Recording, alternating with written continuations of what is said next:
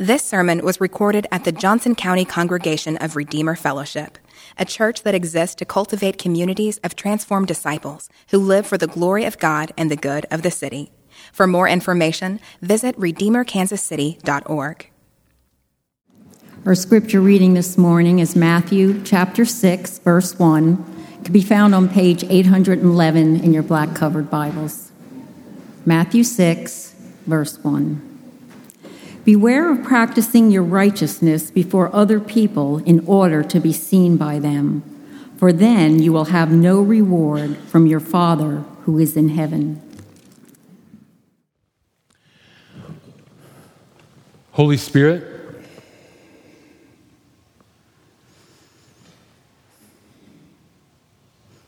we are desperate for you to change us. We are desperate for you to transform us. In fact, this warning that you give, Jesus, is something that we can't accomplish on our own.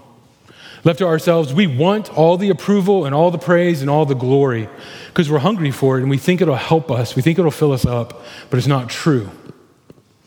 And Holy Spirit, we need you to take this word and apply it to the deepest parts of our hearts. We want to understand and experience this reality. We want to live our lives for your eyes only, King of the universe. We want to live our lives in the presence of the living God. And Holy Spirit, we need your power to do that. So we ask you to come. We ask you to come. You're always here, but we explicitly invite you with willing hearts and a humble disposition. Would you come this morning? Would you come this morning and change us? I ask in the name of Jesus. Amen. Amen.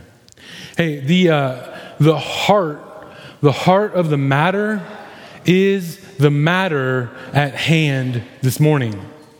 Your heart's the matter at hand.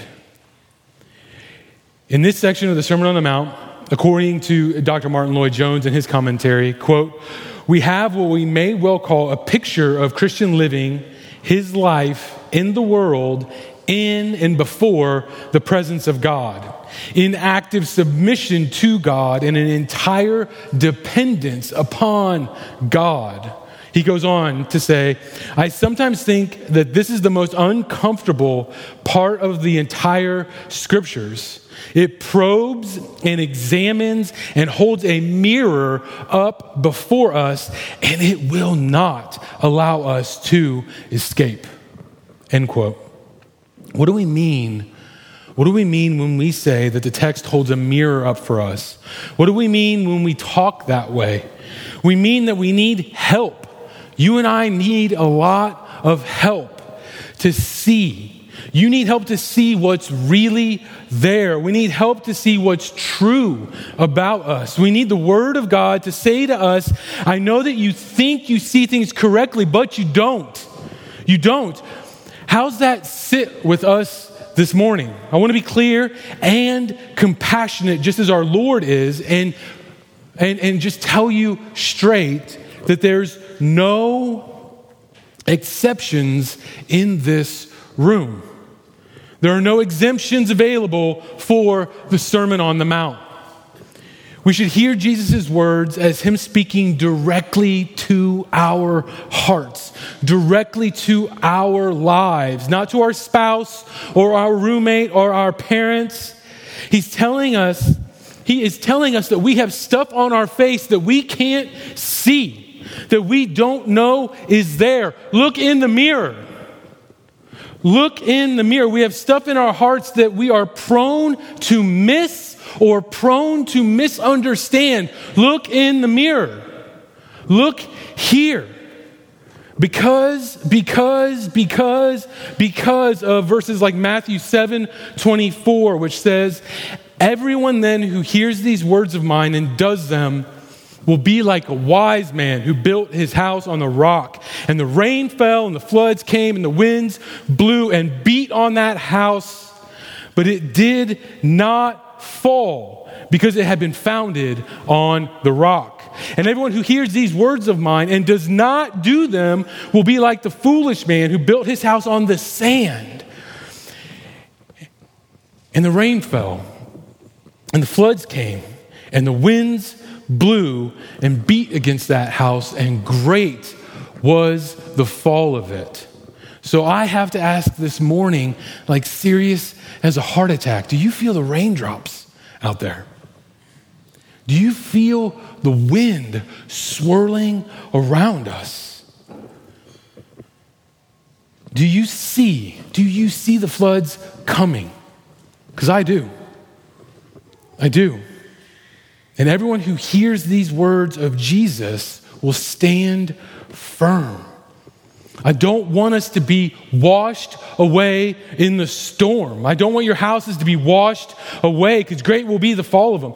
And this is where this sermon terminates. This is where it's aiming. This is where it points to. This is where it's going. And I want us to keep that perspective, a perspective on that goal, the goal of having a house that's got a foundation of pure, solid granite. We got to hear Jesus, and we got to do what he says if we don't want to be washed away.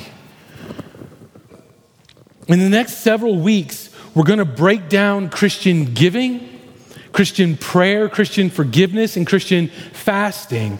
Matthew 6 has a consistent dynamic. And in the first verse of this chapter, Jesus gives us a warning. He says, beware, beware, beware, beware of practicing your righteousness before other people in order to be seen by them. For then you'll have no reward from your Father who is in heaven. And Jesus is going to take time to give illustrations of how to not practice our righteousness before men. But all I'm going to be concerned with today is the essential dynamic stated in this verse. We're being warned to beware of doing good things so that other people congratulate us. This one verse is a thematic introduction for the next 20 verses that follow. This one verse provides the essence of what Jesus is getting at in his next three illustrations. So we're getting a clear kind of topic sentence for the thrust of the understanding that we need to grasp as he goes into giving, prayer, and fasting in the next few weeks. We've been looking at what Jesus means when he says that we have to have a righteousness that exceeds the scribes and the Pharisees from chapter 5, verse 20. It's an inner heart righteousness. It's an inner righteousness that accords with our outward behavior. Jesus is going to proceed to explain more of what he's talking about with regards to Christian piety and Christian practices. But first, he nails up a big red sign. When you see a sign that says, beware of dog, you know what that means. You know what it means? It means there's a threat that's lurking and you need to be alert. You need to be on guard. You need to be ready for when it shows its ugly head. And Jesus is nailing up a big beware sign as we walk into a number of examples of Christian piety and Christian practices. The symptoms of our lives that we exhibit might look different, but it's the same sinful disease. The praise of men, virtue signaling, and the like. Jesus is warning against pride and the praise of men, and pride's much more damaging than other sins. Often we can be tempted to think that the really bad sins are the really ugly sins, but pride has done way more damage than your average sin of the flesh. I'm going to talk from a risky position this morning. I'm going to preach from the position that this warning applies to all of us. I'm going to preach from the position that there are zero exceptions to Jesus' warning. And in my sermon today, we'll only make three kind of claims that develop from Jesus' warning in chapter 6, verse 1. The first one is that this warning assumes an impulse, a kind of human impulse or human temptation. Jesus assumes a human impulse with this warning. Second, our Father sees in secret. Now that part isn't in this text, but it's going to be a recurring theme throughout. So today we're going to talk about being seen in secret and rewards. So thirdly, if we make peace with that temptation, if we make peace with that human impulse, we'll have no reward from God. First, this warning assumes a human impulse or temptation to operate with certain motivations.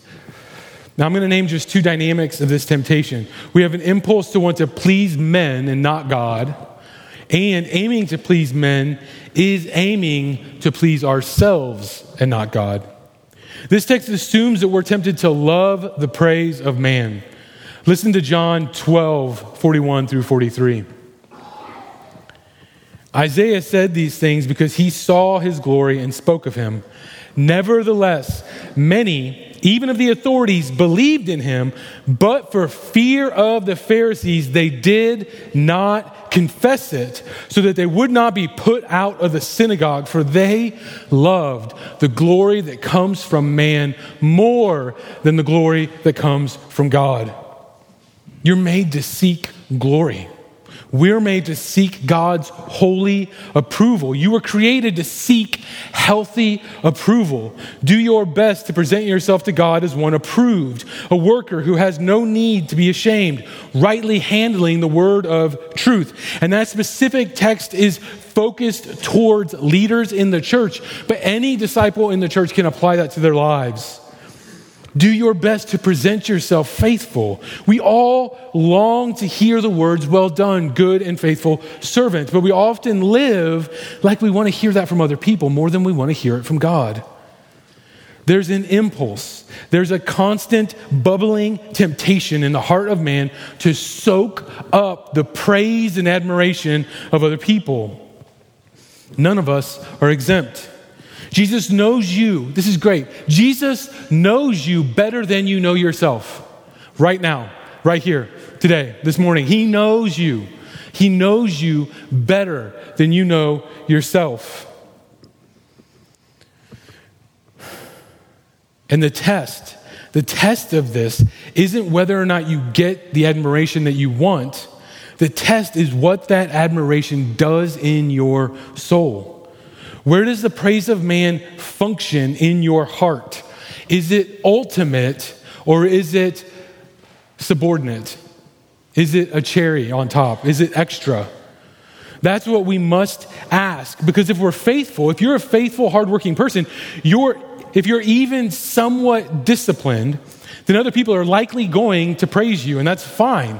That's a good thing. That's even appropriate. It's not bad at all. And I'm less concerned about whether or not you can retort in a way that diminishes or diverts this praise, like responding with, hey, it's not me, it's God, or all glory to God, I'm just a vessel. I'm less concerned with whether or not you're able to respond that way, and I'm more concerned with what's happening inside your soul in those moments.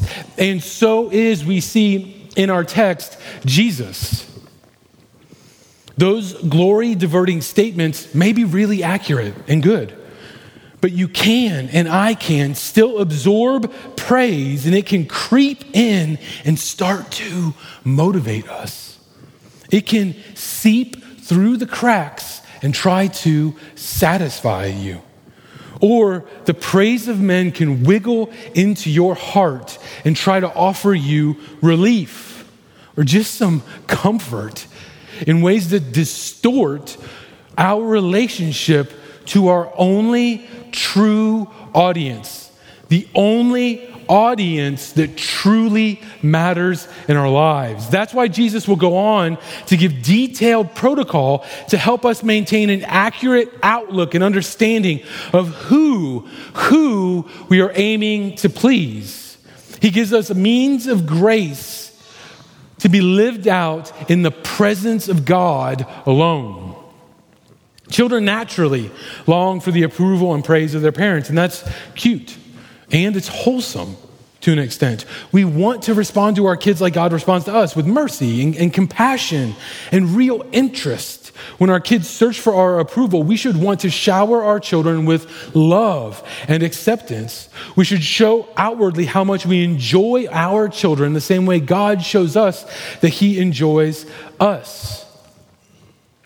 But we grow up And then we project this approval seeking onto everybody else in our lives. We move our hearts out from the secret eye of our Heavenly Father and set them in the path of the praise of other people. Jesus' warning assumes that we'll be tempted to love the praise of men. Jesus knows this, and he warns us here of seeking it at the expense of seeking our Heavenly Father's approval instead. The second kind of baked-in reality behind seeking the praise of men is that it's self-seeking. Like peer pressure, we perform. We perform for others because we long to avoid their disdain. We long to avoid being in the out-group. We long for human acceptance and approval in order to achieve something that we think we need. We trade God's promises to defend us, to take care of us. His promises to keep us in the palm of his hand. And instead, we think that we must watch out for number one. Seeking the praise of men in its most insidious form devolves into outright unbelief. We don't believe God can do what we want or what we think we need him to do. We don't believe he'll keep his promises. We don't believe that he has our best interests in mind. We don't believe he'll do exactly what we need him to do, exactly when he wants to, for exactly how long he decides. Ultimately, unholy kind of people-pleasing is really just self-pleasing. We aim to please others for relief from fear or to relieve our own anxieties. We aim to please others in order to help us get what we want, which is usually some kind of reassurance or validation or consolation or something else. People-pleasing is self-oriented and self-motivated. Now, I want to also say not all the time, right? Not all the time. There's a way that you can do things for other people that's godly and honest and pure. And we can't succumb to a kind of analysis paralysis when it comes to our motives. We can't just sit around staring at our motives and making sure they're perfectly clear. We still have to operate as human beings. But there's a way to do things for others that's godly and honest. And there's a way to do things that's to prop up ourselves or to comfort our hearts that is a way that God wants to tell you that he sees, and that's what should orient our most fundamental motivations. This text and one's coming in the next several weeks invite us to do that kind of difficult heart work, that kind of difficult assessment. They invite us to ask, why am I doing things this way? And for who? And how? And toward what end? Is there any unbelief or selfish motives in me that I can give away to God, that I can confess, that I can repent of, that I can turn away from? God will show you. God will show you if you ask him to. So the first principle to apply from Jesus' warning is that you must fight against the temptation to live a life that's aimed horizontally at the approval of men instead of vertically for the approval of the eyes of God. Next, our Father sees in secret. You see, there's a reality to holiness that's cultivated inside the Christian's heart that demands expression, demands to be expressed. That's real. Jesus goes on to assume that we'll give to those in need. And he assumes that we'll fast. He says later, when you fast, not if you fast. There's actions that a Christian should be led to do from the heart. And Jesus' beware statement is so that you don't miss out on eternal benefits that follow from a life of holiness. Those benefits, these rewards come from what God sees us do in secret. Jesus' warning has already put the pressure directly on the dark place in our soul that longs for the approval and praise and glory that comes from man instead of God. And this begs the question, what kind of motivation should we have for practicing righteousness? because he's already said that our righteousness must exceed the righteousness of the scribes and Pharisees. But it cannot be motivated by the approval of the people around us. What about letting our light shine? Remember, aren't we to be salt and light? Aren't we supposed to demonstrate our saltiness and demonstrate our brightness? Matthew 5:15 says, nor do people light a lamp and put it under a basket, but on a stand. And it gives light to all in the house. In the same way, let your light shine before others, that they may see your good works and give glory to your Father that's in heaven. It isn't by chance that these two angles of teaching unfold in this order. Think about that. Jesus says, let your light shine in front of people so that they see your light and give glory to God.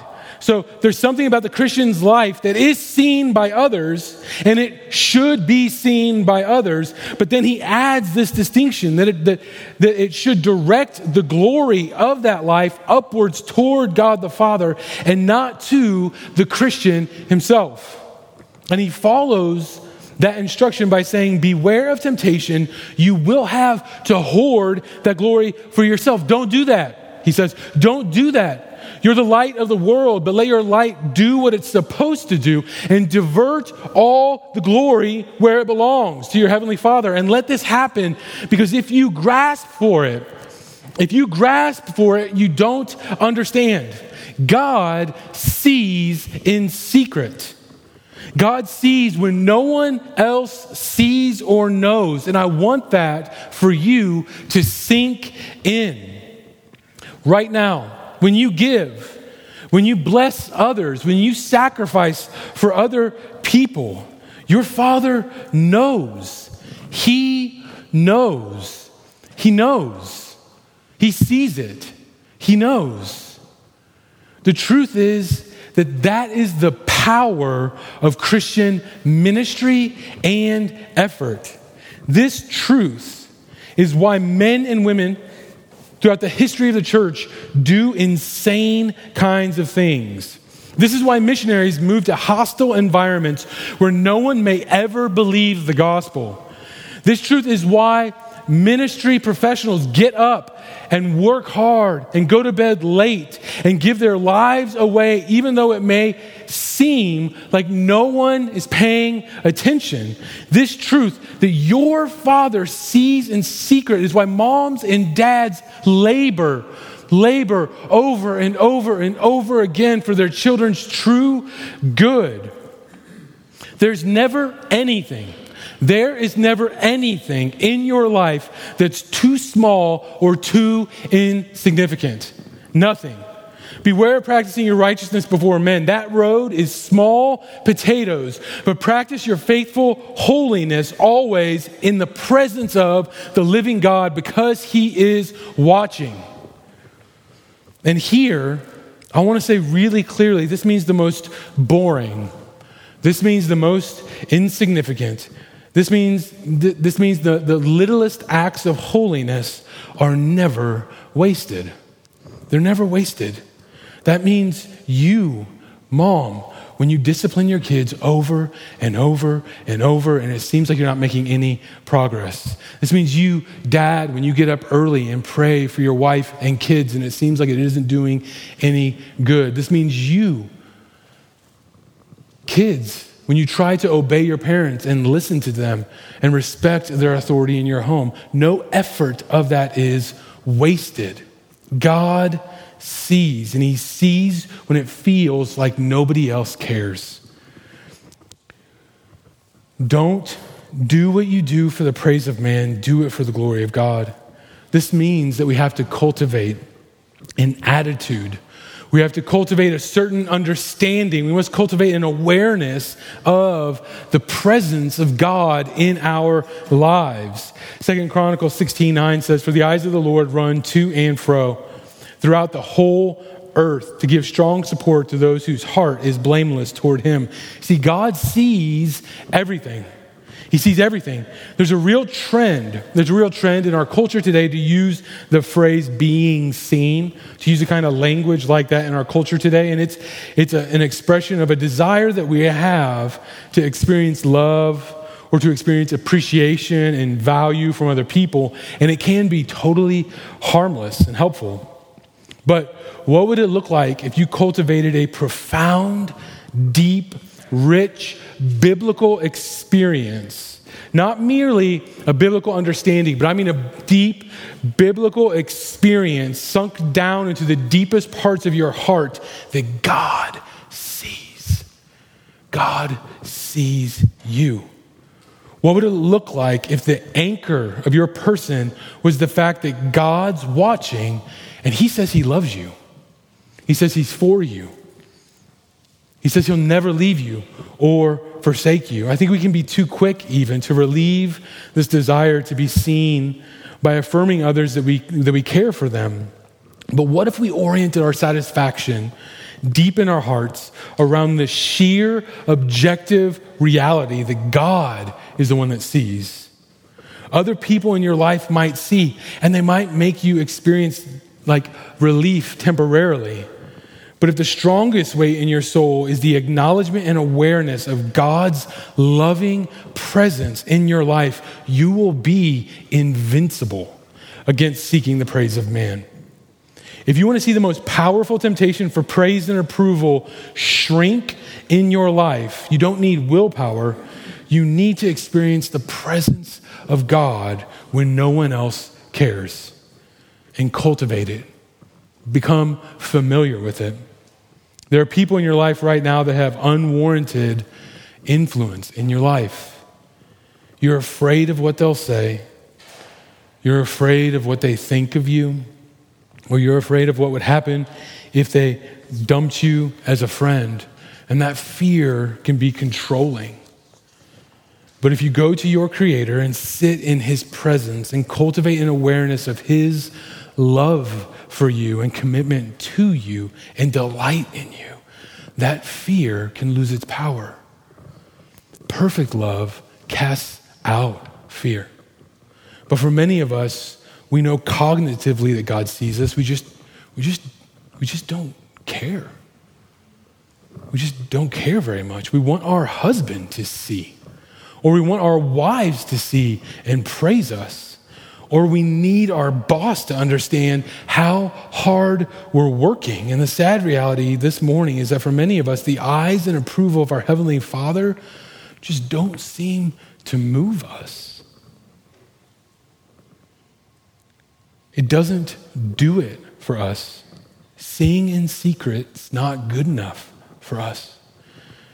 How does God's secret approval of us work on Facebook? How does God's secret and private and unknown works of righteousness function with our Instagram account? How on earth can we apply this to modern times that we live in? And I think in modern times, this warning has special and pervasive application because we have a lot of audiences right now in our modern times. We have lots of different audiences besides the marketplace or besides some public scenario. Those contexts, many of them are digital. Lastly, if we make peace with seeking the approval of man, we'll have no reward from our Father in heaven. This is fascinating, and it seems to me, my assessment is that Christians in our tribe, the kind of gospel-centered tribe of Christians in church planting, have a tough time understanding how to relate to concepts like rewards. And I want us to reflect on just 3 points when it comes to the concept of biblical rewards. One, there's a reward that follows from practicing our righteousness like Jesus says. 2, there are both eternal rewards and a reward in and of themselves. And 3, we forfeit our chance to have them if we give in to the impulse to get our reward from men now. First, whatever understanding that we have about eternal rewards, it must be shaped by the Word of God. And Jesus, it seems, sees zero inconsistency between God's sovereignty and our responsibility. The scriptures are full of faith with works, grace and labor, obedience and the power of the Holy Spirit. You can't run from it. Paul said, I worked harder than anybody. But nevertheless, it wasn't me that worked. It was the grace of God within me.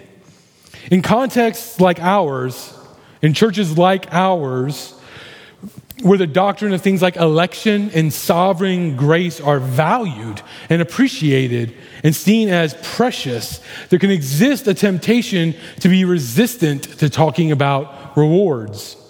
But, as Dr. Martin Lloyd-Jones says in his commentary, concern about rewards is legitimate and is even encouraged by the New Testament. The New Testament teaches us that there will be a judgment of rewards. Every man's work shall be judged, whether it be of wood or hay or stubble or silver or gold. All of our works are going to be judged. We should be interested, therefore, in this matter of rewards. End quote. The New Testament sees no issue with places like Ephesians 2 and Philippians 3. Ephesians 2, 8 through 9 says, for by grace you have been saved through faith. And this is not of your own doing. It is a gift of God, not a result of works, so that no one can boast. And Philippians 3:14 says, I press on toward the goal for the prize. Grace isn't against effort. It's against earning. It's against earning. God doesn't owe you anything. God doesn't owe me anything. The hard thing to believe is that he never will owe us anything. That never changes. That never changes. Nothing I can ever do can ever get God in my debt. But he's more generous than I could ever imagine. So my exhortation is that you would enlist all of your faculties, enlist all of your strength and all of your heart and all of your mind and all of your soul to get in the way of the blessings of God. Get in the pathway of all the blessings that God has for us. Store up for yourself treasures in heaven, like Jesus will say later in the Sermon on the Mount, where moth and rust do not destroy. At his right hand are pleasures forevermore. The blessings and the rewards that you have streaming forth towards you in the path of grace with the living God are innumerable. Innumerable. Make every effort to live organized around his glory and his goodness. Because the rewards that Jesus offers are eternal and we experience them in the here and now. And that's my second point about rewards. There's an attitude that exists in the church that isn't biblical that says living for God is living only for future rewards. That's an incomplete understanding of rewards because living for eternal rewards also gives you a foretaste right now in this life. If you live in the presence of God for his approval alone, people will notice that you're happier, a more free person than the person who lives for man's approval. And I'm not like blowing anybody's mind with that. You all know that. You see people riddled with anxiety because they are stuck in a rat race to garner and get praise from men. And it's never enough because it'll never satisfy. And it makes you a slave now in this life. So the reward that our Father gives us isn't only on the last day. The very way that Jesus tells us to live in some regard is its own reward right now. I mean, who in this room doesn't want to be completely free from approval seeking? Who doesn't want to be free? Who doesn't want to be free from the weight of seeking all of your acceptance and validation and approval and praise from men? Who doesn't want to experience the weight of God's approval so deeply that nothing anyone else says can shake you? Are you still living your life for the approval of your earthly father, even into your 30s and 40s? And it's never enough. Or living your life for your mother's approval, or perhaps your mother-in-law's approval. Or are you living your life and organizing your energy to get the approval of your boss? Or are you riddled with anxiety because you have to have the approval of your mentor? These are relational dynamics that we are very familiar with. They motivate us, they push us. Many times we're not even aware of it. How many of us are working and working and working and working to be seen by these people? And I'm using that language on purpose because that language has been packaged and shipped to us on the daily. And I want to ask a favor of you guys. Like, if you ever hear me speaking in such a way that it seems like I'm saying things like I don't feel seen, I want you to do me a favor and say, what if that's true, Mark? What if that's true? What if you never get to feel seen and loved and appreciated like you want to? What are you going to do then? If you can do that for me, if you can love me enough to do that for me, then you'll be giving me a gift of turning me back to my Father in heaven in repentance for seeking the kind of approval, the kind of reward that this is the deal, guys, the kind of approval and the kind of reward that only He can give, only He can provide you with. He's the only one that can give you the kind of approval and reward that sinks down to the bottom of that desire. Then I want us to be zealous for that kind of freedom. I want us to be zealous for freedom from the fear of man and the approval of man, and I'm zealous to see that happen. Let's help each other get there. And then here's my last point about rewards. We forfeit our chance to have the rewards that Jesus is talking about if we settle for seeking our rewards from men. Plain and simple, beware of seeking rewards from men, because if you seek rewards from men, you'll not get the rewards that God has to give you. Again, listen to Dr. Martin Lloyd-Jones. He says this really succinctly in a way that's really easy to take with you this Sunday. If you're seeking a reward from men, you might get what you're looking for, but that's all that you'll get. That's the dark part of our seeking the approval of men. You might get it, but you won't get anything else. Beware of seeking the esteem of men. You might get it, but that's all you'll get.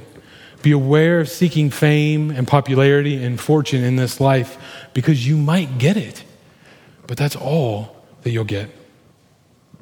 Beware of being motivated by the praise of men.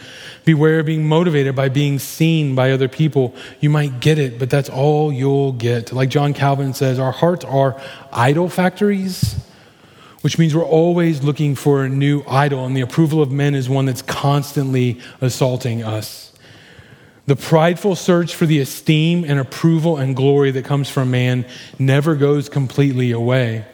But if you live for it, if you make peace with that temptation to live in the presence of man instead of living in the presence of your heavenly Father, you will forfeit the reward both in glory and in this life here and now. Beware of practicing your righteousness before other people in order to be seen by them, for then you will have no reward from your Father who is in heaven. Warnings from Jesus are kind. Warnings from Jesus are sweet and gentle warnings. He knows what we need, and He did everything to get us what we need. He died to see that happen for us. He said, unless you eat my body and drink my blood, you have no life in you. So friends, Jesus is never holding out on us when He encourages us to beware of seeking the approval of man, to practicing our righteousness in front of man. Jesus is never holding out on us. His warnings are for our ultimate good. And He died to prove all of this and to accomplish every promise that he made. He climbed onto a Roman cross and let his body be torn into shreds to get this kind of freedom for us. We find true freedom from the fear of man only by being united to Christ in his life, by being united to Christ in his death, and being united to Christ in his resurrection. And that's why we end every single service with communion, because at communion, we proclaim the gospel to each other, and we proclaim the gospel again on a weekly basis to the watching world. We tell the whole world that without the real life, death, and resurrection of a real God-man, we're lost. We're hopeless. There's no other way. And the way we take communion here at Redeemer Fellowship is we break a piece of bread off and we dip it into a cup. The stoneware cups are wine and the glassware is juice. There'll be 2 stations down here in front of the stage, one in the balcony, and there'll be a gluten-free single-serve station over here to my left. Also over to my left, underneath this stained glass window, we'll have prayer ministers who would love to pray for anything, any time. They're there at the end of every single service. So if you're a Christian, if all of your hope for your wrestling, ongoing fight with the fear of man or living your life in the approval of man, if your only hope for that is the life, death, and resurrection of Jesus Christ in your life, then we invite you to take communion. And if that's not your only hope, I invite you to ask Jesus what he's talking about. Go to him. Go to him. Ask him for help. Interrogate your own heart and methods for living this life and see if they're working for you. I'm going to pray and thank Christ for his body and his blood. And as I do that, the musicians will come up and the servers will come up. And once I'm finished, you all can come up. Join me as I pray. Jesus, thank you for your body that was broken. And thank you for your blood that was shed. Thank you that because you died, we can die to our selfish motives. We can die to our desire for glory here and now. We can die to all the things that hold us back from true freedom. Spirit of God, empower us to eat in faith. Strengthen our faith as we come to the table again and again and again. Strengthen our faith. Give us a bedrock to build our house on. Let us hear your words and do them. Jesus, I ask by the power of the Holy Spirit and in your name. Amen. Come forward whenever you're ready.